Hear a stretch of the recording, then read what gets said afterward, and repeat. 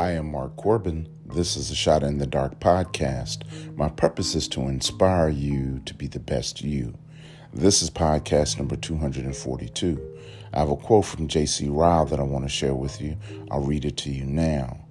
Trials are intended to make us think, to wean us from the world, to send us to the Bible, to drive us to our knees. I'll read it to you again. Trials are intended to make us think, to wean us from the world, to send us to the Bible, to drive us to our knees. Don't you think that life is always most interesting when you begin to want to change it? Illness, temptations, and trials begin to appear all of a sudden and almost seemingly out of nowhere. But here's the thing.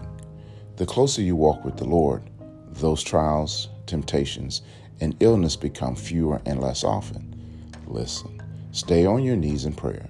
For the trials that come your way are only meant to make you stronger for the life that God has prepared for you. Let's add some scripture. Romans chapter 8, verse 18. I consider that our present sufferings are not worth comparing with the glory that will be revealed in us. I am Mark Corbin. This is a Shot in the Dark podcast. Stay in prayer.